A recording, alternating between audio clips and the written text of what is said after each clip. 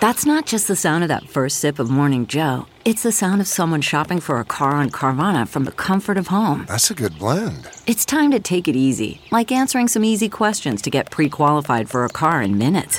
Talk about starting the morning right. Just like customizing your terms so your car fits your budget. Visit Carvana.com or download the app to experience car shopping the way it should be. Convenient, comfortable.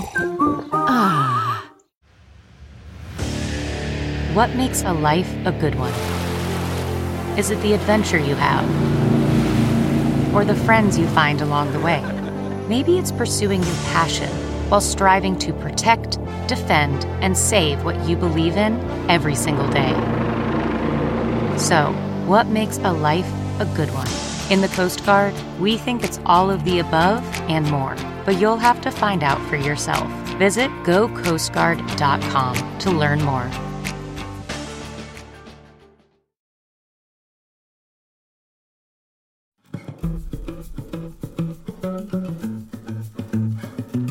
Hi there, I'm Lauren McGoodwin. Welcome to another special bonus episode of The Females, a podcast from Career Contessa that delivers helpful, actionable career tips and advice for women so you can be more fulfilled, healthy, and successful at work. If you're worried about your money plan in light of COVID-19, you're not alone.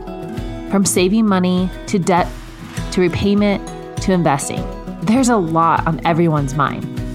And between the possibility of an upcoming recession, the recent stimulus bill, and the wild roller coaster that is the stock market, there's plenty to be confused about.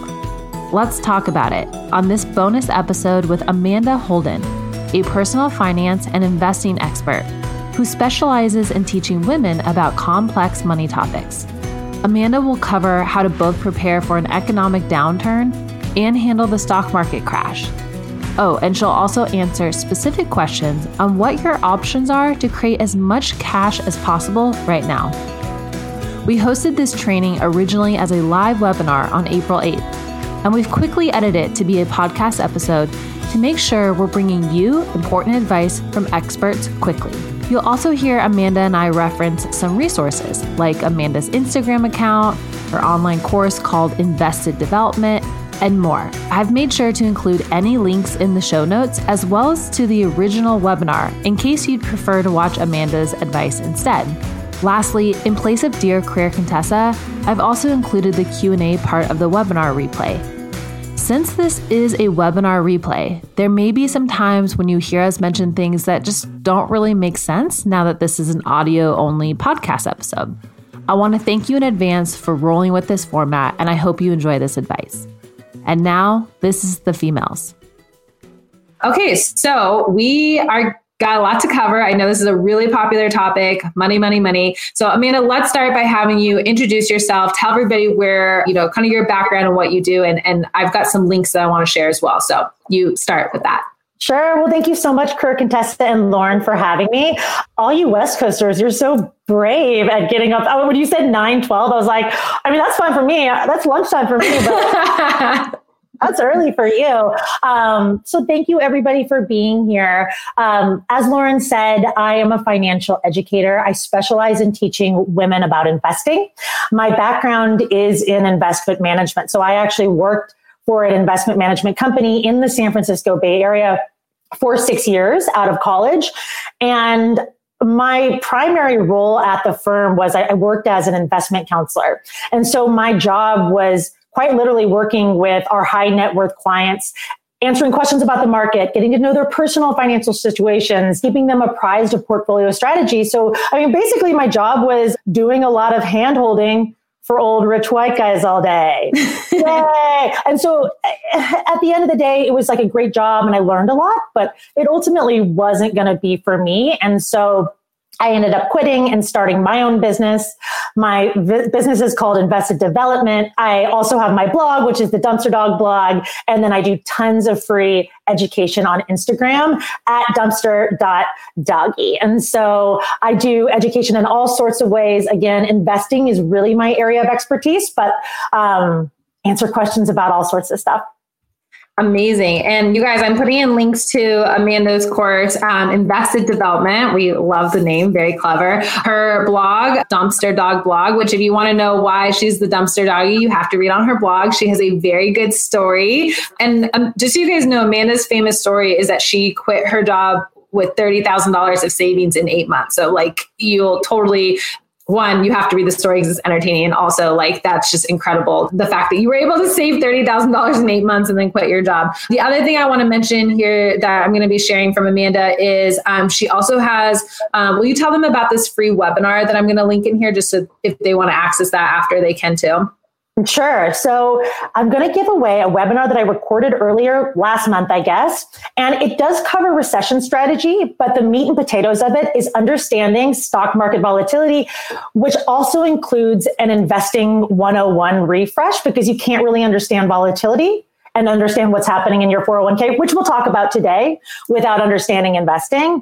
And so it's tons of education. It's free. And so we'll send that out as well. And so just get signed up for that and we'll send that out to you as well. Yeah. So lots of financial education tools before we've even started. So let's start. So the way we're going to set up the content for you guys is we've divided up into talking about debt, 401ks, and then kind of preparing your finances. And then we'll get into your questions. So let's start with the overview of the debt stuff, Amanda, because one of the things I think that is probably on a lot of people's mind is thinking about, hey, I heard that I don't have to pay student loan payments for 6 months. Like, is that true? Do I have to tell anybody or do I just like not pay? So can we talk about student debt and things related to that?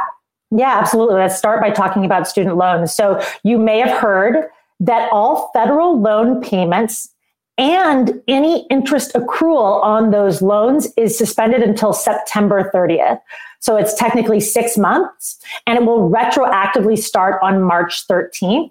And so if you've got federal student loans, it should update automatically. Your billing should reset automatically. And so log on, figure out what's going on with your loans. And if it doesn't look like they're resetting, bug them about it.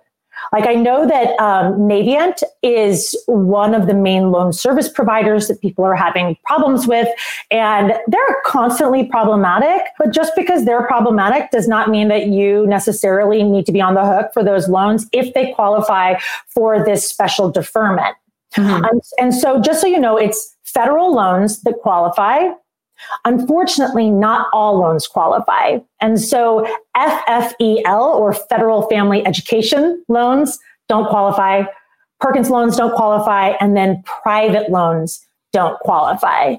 And when we're talking about private loans, that also includes loans that were refinanced through a private company. Like, for example, if you refinance through SoFi, that is now a private loan that won't qualify for this federal deferment. That said, you absolutely must check to see whatever programs your private loan servicers are offering, because they might offer something that's special to their services and their loans. But yeah, I mean, the short answer to the question is absolutely, your federal loans are now paused and you do not need to make payments on them. Interest is not accruing for 6 months. Okay. So but not private loans. And if you refinanced your loans, obviously you're saying no. So it's good to double check, because also, even if you have federal loans, it's good to double check that they actually did pause your payments and things like that. Right? Yeah, absolutely. Another interesting point about this is, I don't know if anybody on this call is working towards their loan forgiveness through public service loan forgiveness. But I am under the impression that these months that you don't pay will still count towards your continuous monthly payments that are necessary in order to achieve loan forgiveness. They also count towards any income-driven repayment programs that require you make payments every single month. And so you're not necessarily missing out on those payments if you do not make those payments. And so that's some good news as well. And Lauren, maybe you were going to ask this next. So that's the question of, is it happening? Are we getting some sort of loan deferral? Which for federal loans, the answer is yes. But then the secondary or the follow-up question is, should I still be making payments? Yeah.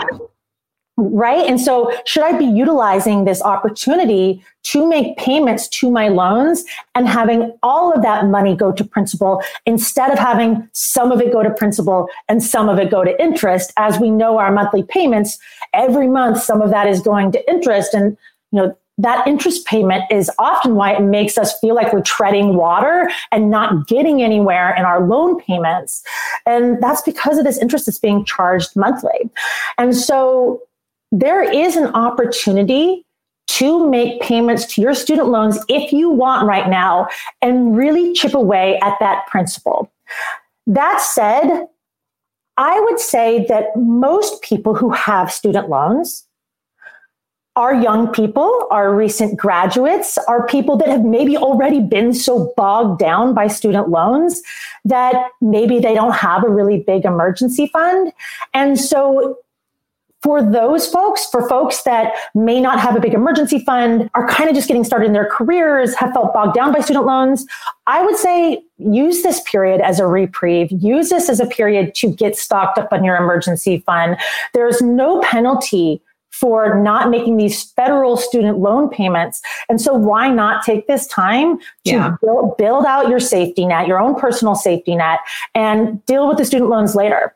Now, that's advice for that person. If somebody is, and this is actually kind of interesting, it's really hard to give financial advice that blanket covers everybody because everybody is coming from such a very different place in their life. They're starting from a different financial place. And so, maybe you're on the other end of the spectrum where you feel like you've got a really good emergency fund going. You can cover yourself through whatever happens next. And you would like to use this opportunity to make some headway on your student loans. And so that's something that you can consider as well. And I'm sure we'll get more into this. There's probably some other things that I would do before going ham on my student loans as well. And we can talk about that as we progress throughout the conversation. Yeah, no, I feel like what I want is for someone to give me like the order or the sequence of events. It's like pay this first, then do this, then do that. But okay, before we go into that though, so student loan, we've kind of checked that box. The other debt that people probably have is credit card debt or like high interest debt. Are we getting any forgiveness on those, or what's happening with the other debt that we might have? So there's no federally mandated forgiveness on credit cards. There are some mortgage moratoriums that are going in. So if you have a mortgage, you might not have to make your mortgage payment. You should absolutely check with your lender specifically to find out. Unfortunately, there are not a lot of stays on rent. And so people that have mortgages might get a little bit more relief than people who are paying rent, which doesn't make a ton of sense. But that's what we're seeing currently, although things are changing every day. I know that Congress is meeting and coming up with even more options for reprieve for individual people. So fingers crossed that they do a little bit more. But then there's credit cards. And so let's talk a little bit about credit cards. Really, it's going to be up to your credit card company as to what they're willing to give you or to work with you on. And so if you've got credit card debt, call them up. Even if you are fully employed right now, you might not be in a month. And so call them, say that your money has been affected by coronavirus. I think that those are the magic words. Yeah. When you talk with anybody, whether it's a credit card company or a bill service provider or whatever it may be, say those words because we've all been affected by coronavirus. So it's not untrue. It is true. And so say that and then see what they're willing to offer. See if there's something that they're able to give you. Something that I would absolutely work towards with your credit card company is lowering your APR. Your APR is the interest that you are paying on your credit card. And what we know about credit cards is that credit card interest is insanely high. I mean, we're talking about 20%, 25%. I think that the national average right now is 17% on a credit card. Wow. Right. And just to give you an idea, credit card companies are making a lot of money. There's no way you could invest your way out of that hole or how much you are bleeding out in credit card interest. There's no way to make that up. And so ultimately, I always say this in non-corona times, but ultimately, if our goal is to build wealth, the first thing we need to do is start paying off our credit cards because we can't invest our way out of what we are bleeding out in credit card interest. Now, that said, that's kind of advice for normal times. Right now with credit cards, I think for a lot of people, the best thing to do is just going to be to maintain. And so just maintain, keep making minimum payments, and then call up that service provider and ask them for a lower APR. Try to get a lower interest rate on your credit card. See if they can, if you've got a 17% rate, try to get it down to a 12% interest rate. See if they can help you out in this regard, which will mean that when you do make payments, again, more of that is going to your principal, less is going to interest. Your payments overall will be smaller. And so do that, call up the credit card person. And so then the second piece of that question is, okay, so I do that. Maybe I have success, maybe I don't. Now, what's my strategy with a credit card payment?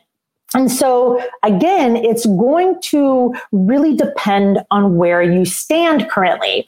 I would say that most people need to focus on their cash reserves right now. Yeah, their emergency fund. Their emergency fund. And when we say emergency fund, what we're just talking about is keeping cash somewhere where it's accessible. You really don't need to overthink it. I know that a lot of financial educators love to push, like, use this account, use this account. What matters is that you have cash somewhere that you can access quickly. That's what an emergency fund is. Keep it super liquid and accessible to you.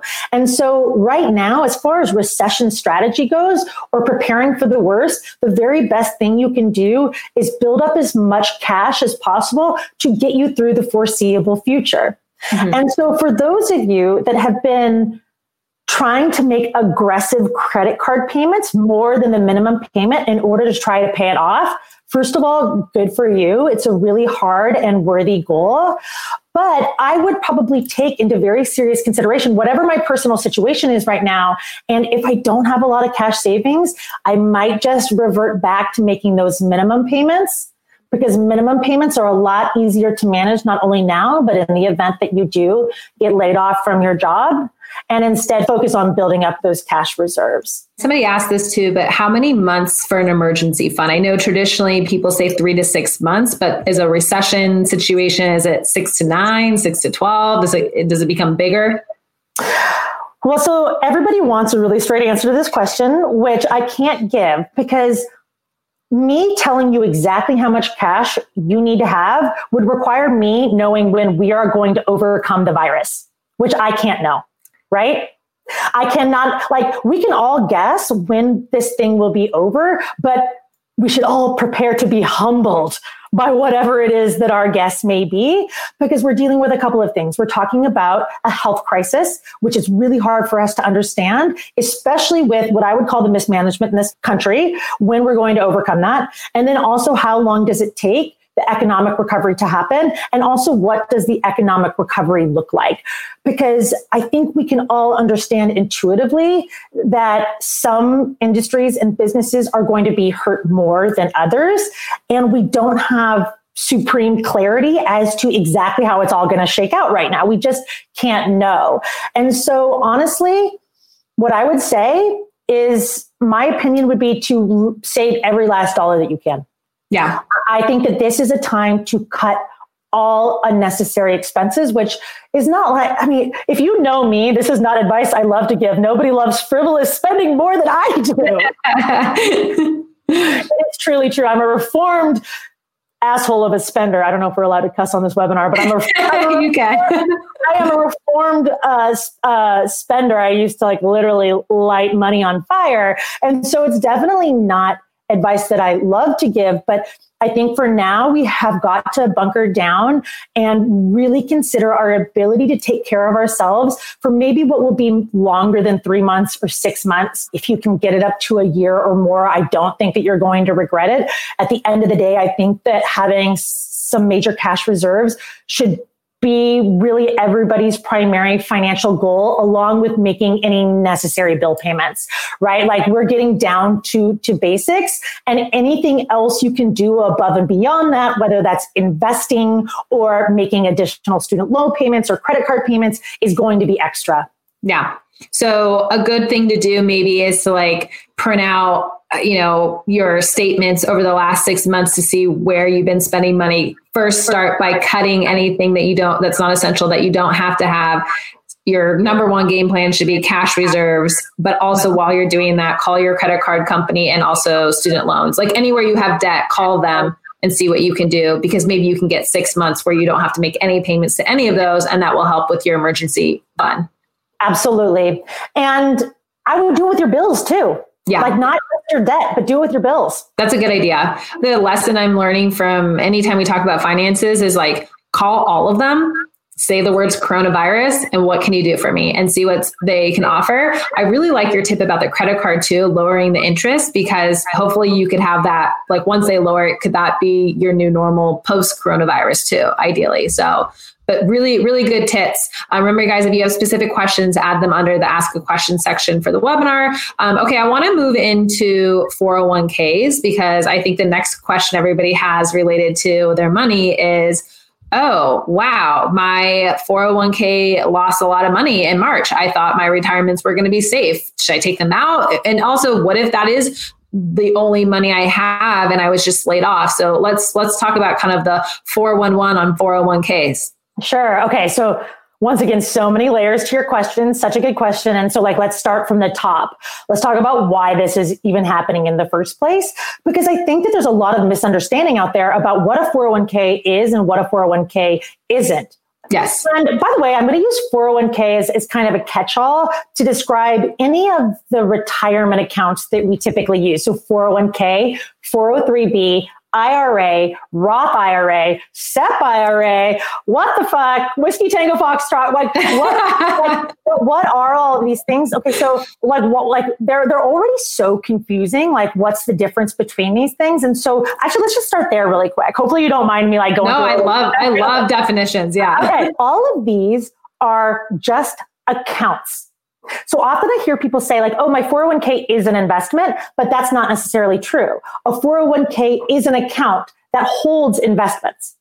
And so a 401k, or let's say like an IRA or a 403b, was an account that was created by the IRS to give you some sort of tax benefit if you use it to invest within, as opposed to just using a regular old investment account, which we call a brokerage account. And so there are these rules, these tax rules. You can think of it as it's like a fancy tax advantaged account.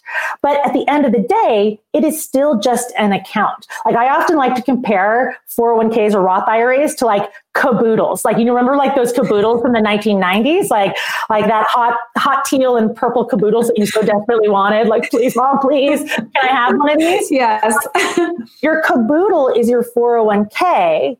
The investments are the treasures that you hold inside. So whether that's your tie-dye scrunchies or your miniature novelty eraser collection, those are your investments that you hold inside the 401k. And so anyways, 401k, just a fancy tax advantage account, but they are designed to be used for retirement, meaning you get a tax benefit if you use that over using a brokerage account. But then there's a trade-off. The trade-off is then you're going to get slapped on the wrist if you try to touch that money before retirement age 59 and a half. And I'll come back to that. I'll come back to like, what if I do need to take this money out anyway? But for now, what I want you to understand is that the investments that are being held within that account are generally stock mutual funds. Most 401ks that you have set up through your work are invested in stock and bond mutual funds. Now, if you are a self-employed person that has set up your own account, you've probably noticed that you not only have to set up your account and then fund it with cash, and then you have to buy your investments. You have to choose your investments. But with 401ks, we're kind of in this like interesting scenario where many people set up 401ks or 403bs through work. They may just click a couple buttons like, I would like a moderate to aggressive strategy, and then bye-bye. And then like something mystical happens behind the curtains that they don't really know what it is. But what is happening, especially for young people, is that they are being invested primarily in the stock market, which so many of us don't understand, that our 401ks are being invested in the stock market. And again, using mutual funds, which I have a bunch more analogies for mutual funds if we want to come back to that. But really what you can think of it is it's a big old basket of stocks, right? A mutual fund is like a big old basket of stocks or a big old basket of bonds. And in general, the stock market is deemed appropriate for young people. And just so you know, anybody that's under 50 is considered young because you have a long investing timeline. So therefore, you can take more risk in order to try to get more reward over time. Those two things are intrinsically linked. And you also have time to let the stock market work in your favor because it takes a really long time to work. Okay, so all of that said, now we understand that our 401ks, whether we know it or not, are probably quite heavily invested in the stock market. And so that's why we saw the value of our 401ks dip, right? So if our stock investments are working correctly, then they will do as the stock market does, which is a little bit counterintuitive. But like, for instance, in the good times, if the stock market is up 20% in a year, you want your investments to match that, to be up 20%. Now, if the stock market has a year where it's up 2%, then your stock investments are only going to be up 2%. If the stock market has a year where it is down 30%, so like from peak to trough, from the high point to the low point, it was down a little bit more than 30%. It feels counterintuitive, but you do actually want your investments to do that as well. Because with the stock market, you're more or less just along for the ride. You really can't manipulate the stock market into doing something that it's not going to do. That's what like all these crazy active traders are doing. But really, the most successful strategy over the long term is simply sticking with it, riding through the hard times in order to participate in the big upswings. Yeah. So don't touch it. And if you're having an anxiety just looking at how far it's dropped, stop looking at it. Yeah. Absolutely. And it's a little bit counterintuitive with the stock market because, well, let's even just talk about what do you own when you own a stock? You own a teeny tiny little sliver of ownership in a company. It's a teeny tiny little piece of Nike or Tesla or Facebook or Target or like, you know, whoever, like, I know I was going to say Exxon, but again,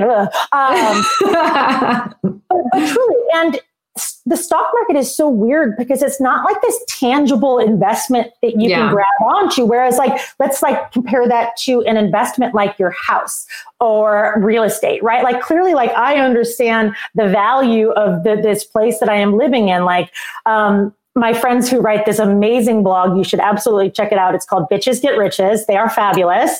I believe it's them that said something along the lines of like, I mean, here's the thing, like I can't take a nap in a stock. I can't take a shit in a bond. And so you can't really feel the value of this thing, but it is still very much a real thing. And so imagine, for example, imagine with Career Contessa, you offered stocks for sale to the public. And let's say you divvied it up into 10 pieces. And so if you bought one stock or one share, you would own 1/10 of Career Contessa. Now, right now, the value of that share is less, and we can talk about why that's important, but right now it is valued at less, but you don't own any less of Career Contessa. You still own 1/10 of Career Contessa, right? And so the point of owning that stock is to be there to participate in the wealth that Career Contessa or companies create over time. But as we all know, in the world of the stock market and in the world of business, growth is never linear. There are going to be bad years and there are going to be good years. And more often than not, there are good years, but you don't get to have the good years without the bad years. And we kind of understand this with like a human life. Like we understand that like humans have good years and they have bad years and growth is never one direction up. But we kind of tend to forget about that with the stock market. Now, coming back to the point I wanted to make about buying an investment, like if you were going to buy an investment that you knew was 1/10 of Career Contessa, would you rather buy it for cheap or for more expensive? Cheap. Would you rather buy a house for cheap or more expensive? Cheap. Yeah. Right. And so at the end of the day, really the last thing you want to do is sell out. This is the worst possible time to sell out of the market. Don't lock in your losses, right? If you're being an intuitive investor, And I don't necessarily recommend trying to time the market, but if you're being an intuitive investor, what you should think is, oh, wow, there's actually this is a good opportunity to buy into the market. It's just really, again, it's like this difficult thing to do with the stock market because it doesn't really always feel real. But what you are buying, which is a share of a company or many shares of many companies, is very much a real thing. Yeah. Yeah. So people who have 401ks don't look at them, but what happened? I mean, overall for your 401k, if you need to take it out because you have no other option, you can, but you'll pay a penalty. There's a penalty to do that, right? So part of the stimulus bill was actually expanding what you can tap into within your 401k without having to pay a penalty. And so currently you are able to withdraw up to $100,000 with no penalty if it is for coronavirus related reasons. Now, if you do that, be prepared to prove that it is for coronavirus related reasons. That said, you will also be on the hook for income taxes. And so when you take money out of a 401k, you are going to have to pay income taxes on that money. Now, there may be some stipulations about if you pay it back in a certain amount of time, you won't also be on the hook for those income taxes. And so do check with your 401k program to see what it is that your options are, whether withdrawing is an option or taking a loan and paying it back is a better option. There are options that are available to us, but do know that when you take money out of a 401k, you have to pay income taxes because this is the tax setup with a 401k. The tax setup is you don't pay any income taxes on the money that goes in, but you can't avoid income taxes forever. Uncle Sam's going to find you. And so the idea is that you pay income taxes in retirement. When you take out that money out of a 401k, you are going to pay income taxes at that point. Just so you understand, the general idea behind this is that as a retired person, you will be spending less and therefore in a lower overall tax bracket than you are as a working person and earning. And so you can pay a little bit less in income taxes if you wait until you're retired and not working to pay those income taxes instead of paying them now. I mean, is this that big of a benefit? I would say, yes, most people will probably pay less in income taxes by using a 401k, but just understand you're paying income taxes one way or the other. And I know that this wasn't the question again, but the real benefit to using a 401k or to using any retirement account is that you are getting tax-free growth. So when your investments make you money, you do not have to pay any taxes on those investment gains. If you were to invest within a regular brokerage account, you have to pay taxes on investment gains. That's called a capital gains tax. And so really the benefit to any retirement account is tax-free growth over time. There is no type of retirement account where you can avoid income taxes altogether. And so just do know that. Sorry, once again, I got a little bit spinning off. No, this is really helpful. I also think that for a lot of people, just to have this much background is incredibly insightful. I do want to ask the question though, because you talked about would you rather buy a house if it were cheaper or buy to the stock market if it was cheaper? And since there are gains and, you're talking about the benefits when things do go back up again, which they will, if you have the extra money right now, should you be investing in the market?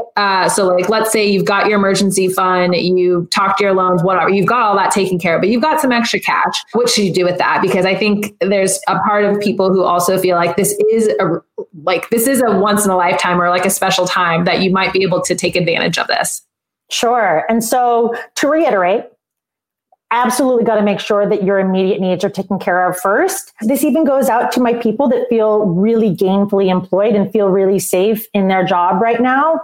I really think that everybody should be acting as if they lose their job next month, because all that's going to happen then is you're going to be better prepared in the event that does happen. I also think that we're starting to get maybe a false sense of security that after we got through the first massive round of layoffs, we were saved, we were spared, and so we are safe. I would not say that that is necessarily true. I think that we're going to see a lot of economic changes come as businesses start to understand, how are we earning money? Are we earning money? Can I afford to keep my payroll? Are these emergency loans from the government ever going to come through? I mean, there's so much going on. So anyways, I know that I keep hammering that point home, but I think it's really important for everybody to make sure that you take care of your cash needs for the foreseeable future first, because that is more important than seeking out any investment opportunities. Okay, so then the question is, okay, but that's taken care of. Should I invest? I will say one other small thing is, I will say, if you're in a really financially well position, be generous too. And I do personally believe that it is our moral obligation to take care of our communities during this difficult time. And so doing what you can to support local businesses, donating money to food banks, donating for PPE supplies, things along those lines, I would just like to give a shout out to that really quickly. And if you can build some of that into your plan, I think you have a really incredible opportunity to truly make somebody's day and really make a difference if you have that ability. Okay, now to actually answer your question, there are a couple of truisms about the stock market that need to be understood. The first of those is, in the short term, the stock market cannot be timed. The stock market cannot be timed. If you think that you are going to get cute and you know more than the stock market, you could be very disappointed. Because I could say to you, hey, the stock market just came down. Now is a really good time to invest. But then what happens if the stock market tumbles another 30%, right? That is a possibility. And the reality is, I can't know what's going to happen tomorrow. I can't know what's going to happen in the next month. I can't know what's going to happen in the next year. Maybe I'm dead on and I'm right, and the stock market zooms right up from here. That's a total possibility as well. But again, I can't know what's going to happen in the short term. All we can know are really these three trends. First, cannot time what is going to happen in the short term. It is wacky. It is crazy. It is unpredictable. And again, we can talk about why, but just know that's trend number one. Trend number two, over longer periods, the stock market does tend to move higher. So it can feel like treading water for not even just like a couple months. It could feel like treading water for years. Like we've had decades where you're just like, but over longer periods, the stock market does tend to move higher. And so what's a longer period? I would say 15 years minimum, but 20, 30, 40, 50 years is unfortunately better.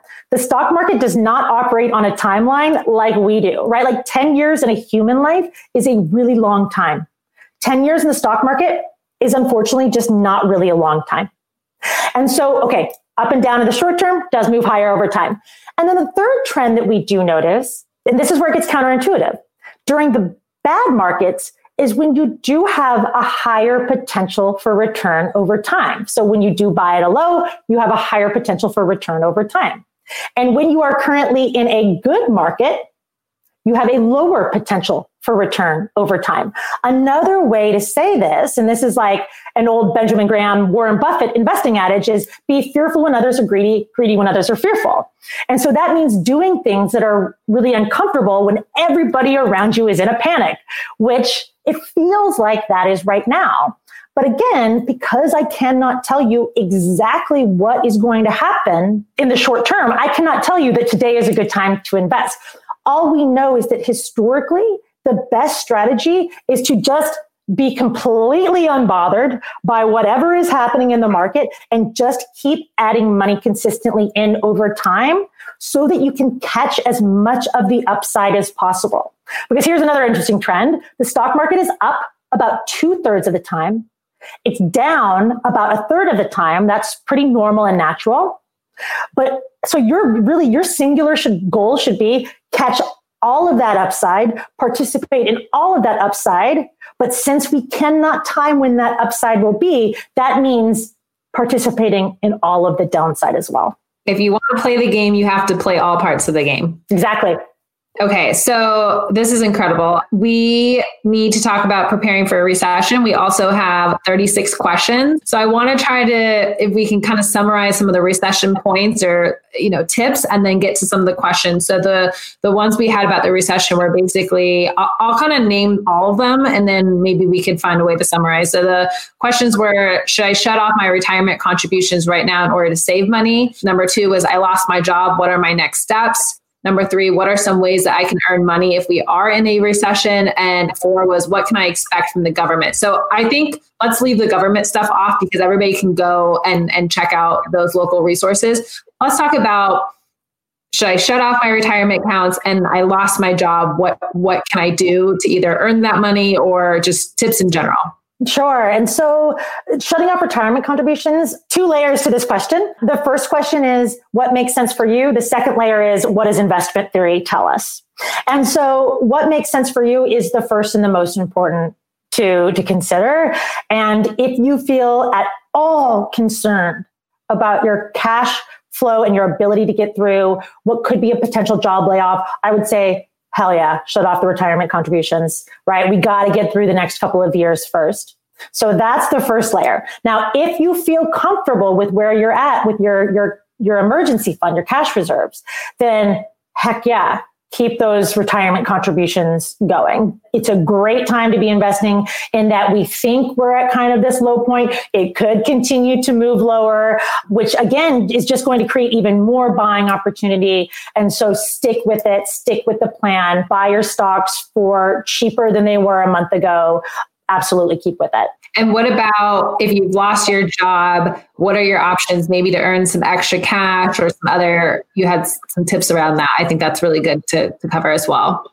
Sure. And so, oh my gosh, I'd actually love to know, like, you're definitely the career expert. And so I'd love to know what you think as well. But so first of all, if you lose your job, file for unemployment, right? Get your unemployment filing in ASAP. And do know, it's a little bit confusing right now, but do know that out of all of the things that came out of the stimulus bill, I would say that the unemployment piece is probably the most impressive or the most helpful.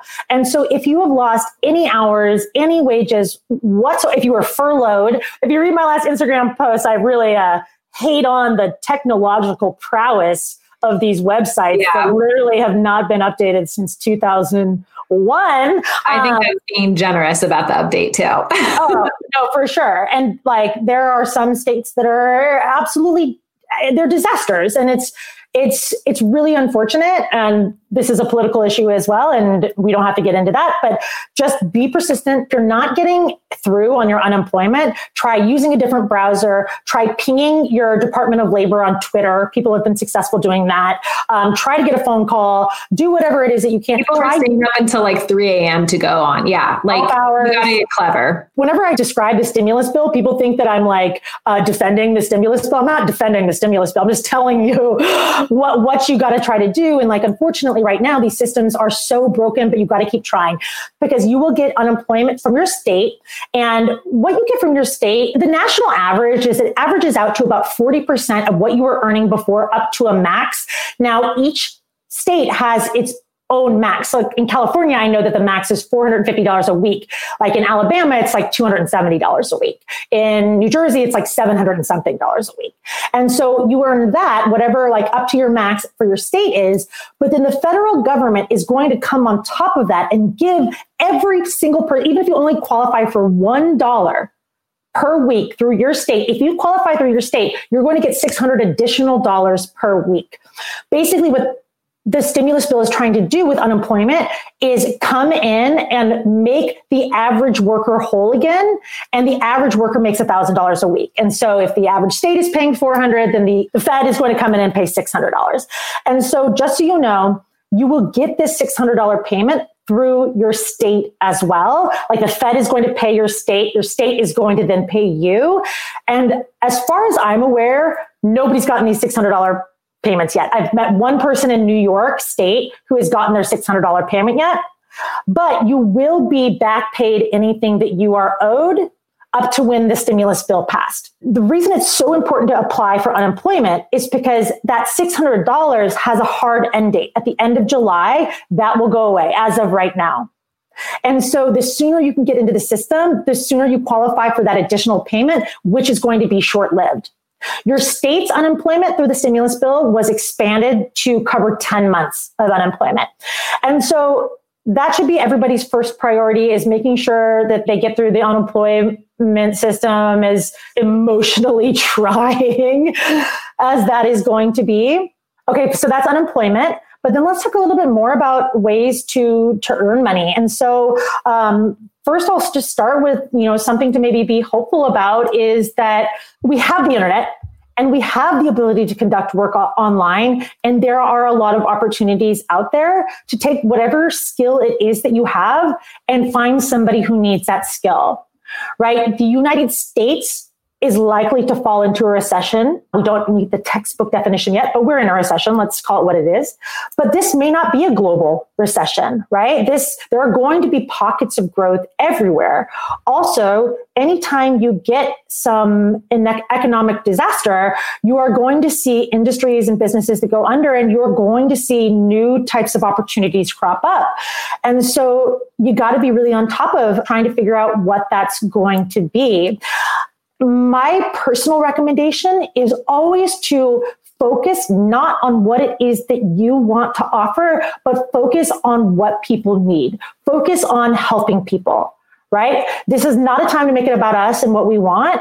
And instead, there's just this incredible opportunity to give our communities what they actually need. And it can work out in a beautiful way where we can ultimately benefit ourselves. And let me give you an example. Lauren and I were just talking about this in the green room before we came on. We as business owners always need help. We always need help. And there are people in your network that are going to need help. And so make yourself available to these business owners who are scrambling right now, and just make it so incredibly easy for them to hire you, right? Make them an offer that no busy businesswoman could deny, right? I had something typed up the other day, just as a sample that you could send to somebody. Just do something like, "Hey, Amanda, I love your mission and I like following your work. I know these are crazy times. I wanted to see if you were needing help. I am transitioning into a career as a virtual assistant with a specialty in marketing. I can help you create pitches, manage your inbox, and create lead magnets on your site. And I'd be willing to give you 4 hours for free so you can see the value of my work. And then I would charge $15 an hour thereafter," right? If you pitch that to me, I would absolutely be like, "Oh, damn. I don't know anything." You're going to get so many emails now.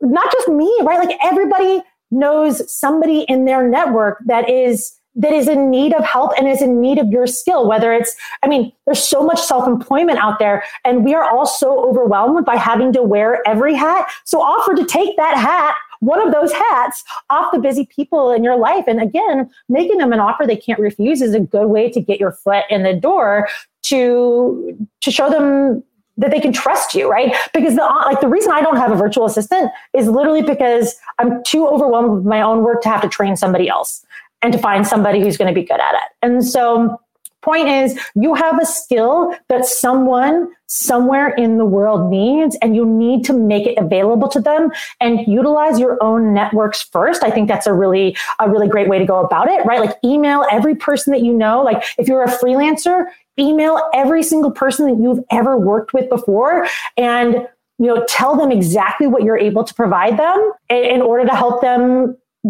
get through this thing. And so I would say that's something that you can consider to make money. There are a lot of companies that are currently hiring. I want to be real about this. Some of these jobs may not be desirable, especially because you may then be going into a workplace and exposing yourself to coronavirus. And so whether that's something that you want to pursue is a completely personal decision. That said, those aren't the only companies that are hiring. There are companies that are hiring. Look into who's hiring, who's offering. Know that there's opportunities out there. There are people that need help, and just, put yourself out there. Yeah. So well said. Thank you, Amanda. We are going to spend the next 10 minutes doing some questions. I know you guys had a lot. There's already been a request for a part 2, Amanda, so we'll have to talk about that. We do that. We will definitely make it so that we are getting some of these questions. So the first one comes from Elise, who said, as I prepare for my budget to be tighter, I want to build up my emergency fund and pay off my credit card. Should I focus on the credit card payment or the emergency fund first? Which I think you've answered, which was emergency fund, right? I mean, again, it's all so personal. Like, let's say you had a really honest conversation with your boss and your boss said, I'm going to do everything in my power to make sure that we retain you for at least the next 6 months. If you know that you're going to be retained for the next 6 months and you could pay off your credit cards in 2 or 3 months, it might be a nice thing to hit really hard so that after the 6-month mark, you then don't have a credit card payment that you're dealing with.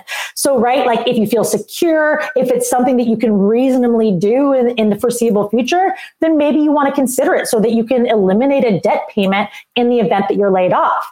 Okay, so that's one way to look at it. But then consider somebody who's maybe got a little bit more unsure of their job stability, or there's just not really a way that they're going to be able to get through their credit card balance in the foreseeable future, then I would say, you know what? Let's just make the minimum payments on that thing. Let's just maintain while making sure that we save up as much emergency fund as possible. Amazing.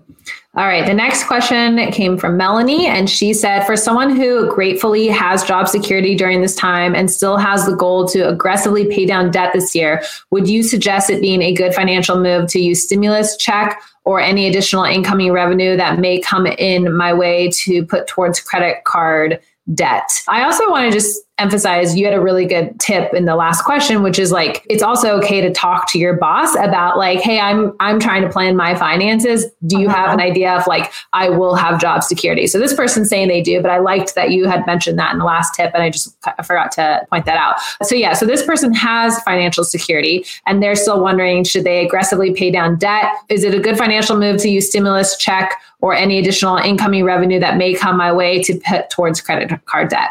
Absolutely. I mean, if you can use the stimulus check for good, whether that's helping your community or working on your own personal financial goals, then hell yeah, do it. Like, maybe just don't put a down payment on a jet ski. Yeah.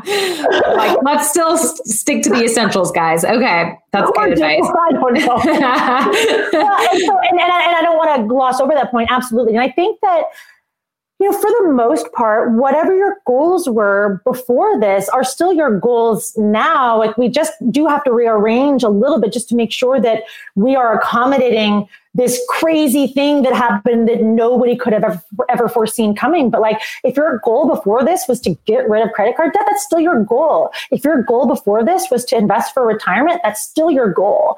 And those are still very worthy goals. We just always want to make sure that we're always taking care of our immediate needs first and foremost. Yes. So Sandra asks, how do we budget our money for rent, food, etc., when we don't know how long the crisis will last? How do we generate new income when most of us have lost our jobs because of coronavirus? So I think we mentioned the second part already, but maybe just some general tips around how to budget.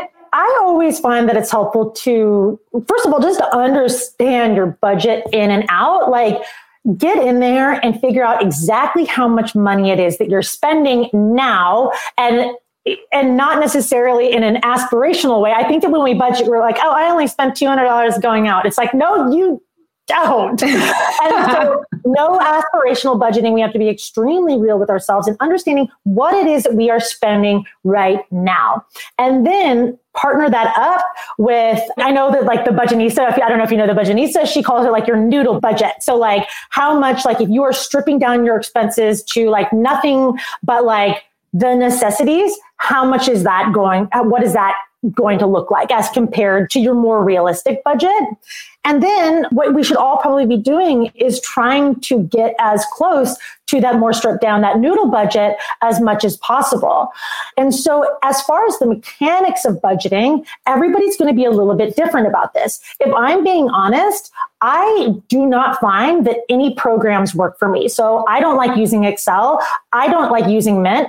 but you may really take to Excel. You might really use, Mint might be really great for you. There's also another budgeting platform called You Need a Budget, which you do have to pay a subscription for, but people that love it because it's its own unique system. If you can wrap your head around it, it could be completely transformative. I know a financial expert, and she's giving away free classes on how to use You Need a Budget right now. And so if you want to use a new budgeting software, but the reality is sometimes it takes somebody walking you through it to understand it, check Lynn out. She's on Instagram as well. And so what I use is I am a pen and paper person. Journaling is really the only thing that works for me in truly understanding who I am. And part of understanding who I am is understanding how I spend. And so that's what works for me. But I think the question was also regarding like, how can we plan like moving forward with so much uncertainty? And so what I would do is I would take that absolute stripped down bare bones noodle budget, understand what that is, figure out how much money you need to subsist on that noodle budget for 6 months, for a year, maybe even a year and a half, and see what you can do to get your cash reserves up to that point, which is going to likely be a combination of cutting back all expenses, filing for unemployment, and figuring out new ways to make money online. Yeah, I agree with that. Okay, so I think we have time for one more question. Came from Mary. She said, my company has started layoffs and I'm nervous about my job security. They have always offered a 4% 401k matching. Mm-hmm. Would it make sense for me to diminish my 401k investments to zero during this time to have more cash on hand for the time being? Which I know you already answered as well, which I think was a yes, right? If you need it. Mm-hmm. Yeah, I mean, and it has as much to do with where's your emergency fund at as anything, right? And so if you feel like your job security is maybe on the line, yeah, I would maybe consider rolling back some of those 401k contributions to get that cash flow moving again. But I also think this is an interesting question, in that like really the most important thing this person can do financially is figure out how to keep her job. I don't know. Have you ever heard of Chris Voss? Yeah, I had him on my podcast. Oh, you did? Oh my God, he's so cool. So for anybody who doesn't know him, he used to be a hostage negotiator for the FBI. And so he's kind of become this expert negotiation person, especially in like, what are the exact questions that you need to be asking your boss or your significant other or whoever to elicit the response that you want? And I believe that the question that the way that he phrased it was, go to your boss and say, how can I be involved in the initiatives that save this company? Right? Run to the problem. His name is Chris Voss. I'm going to put his name in the chat with the podcast that we did. And also he has an amazing book, you guys. So let me link to that as well, because his negotiation tactics in his book are ones that you can use forever as well. That's a really, really, really good point. Amanda is like, instead of focusing on, like, for her number one focus, it should be on trying to keep your job first, which of course, like sometimes you don't have control, but like I have this saying where I'm like, I'm not going to lose this game. He's going to have to take it from me. Like I always play tennis with my husband. And I feel like that sort of has to be your mentality at the job, like they have to take it away from you. You're not just going to let them, you be the easy one to let go. Right. And the idea is just like make yourself so critical to the long-term success of this company that it is painful for them to let you go, run into the trouble. Because I think the other thing that he said in this interview was like, when you walk into your boss's office, like what they're expecting is for you to give them bad news or for you to ask for something. And so for you to ask this question in such a powerful way and make yourself so available, like that's something that's not only really powerful in that like you might get more work and you might be able to position yourself as being critical to the firm, but you also now have a better understanding about the reality of your position as a business decision. Yeah. And I also think that, as you just said, like, for people who are not suffering from, job security, being in danger of losing their job, like that's still a good question to be asking your boss right now, because so many people might not be. I feel like a lot of people are kind of doing this thing where they're trying to avoid talking to their boss altogether about anything because they don't want to bring anything up. So also, like, even if you're not in fear of losing your job, this is an amazing tactic to take as well. Thank you so much, Amanda, for sharing that as well. You guys, I just linked to Chris's book. And remember, remember, you have access to the replay of this webinar. So you can listen to Amanda's amazing advice over and over and over again. You can listen to, I know we didn't get to all the questions, but you can listen to her answers to the ones that we did get to. I'm going to, again, put in the links. Amanda already mentioned this, but she does a lot of this financial education on her Instagram channel. So don't forget to follow her there if you want to kind of just like consistently have a place where you're getting this source of financial education. People already asked about a part 2. The part 2 is in this webinar of Amanda's that I'm sharing right here. So don't forget to watch that. I mean, I also think that there's kind of nothing more empowering than like truly spending the time to like learn this skill, learn it from someone you trust. Okay, last thing I want to link to is Amanda's blog and her course, Invested Development. You guys, there's a ton of resources on there. Amanda's been really gracious about giving her time to all of us for free. So don't forget to check those out and support her and her business and take all this information. There's a lot of things to do, but all really good homework assignments. So thank you so much. Follow me on Instagram at dumpster.doggy. I do tons of free investing education, and I really think you'll learn a thing or two. Again, like stick with it. You guys are doing amazing through all of this. Amanda, thank you so much again. We really appreciate it.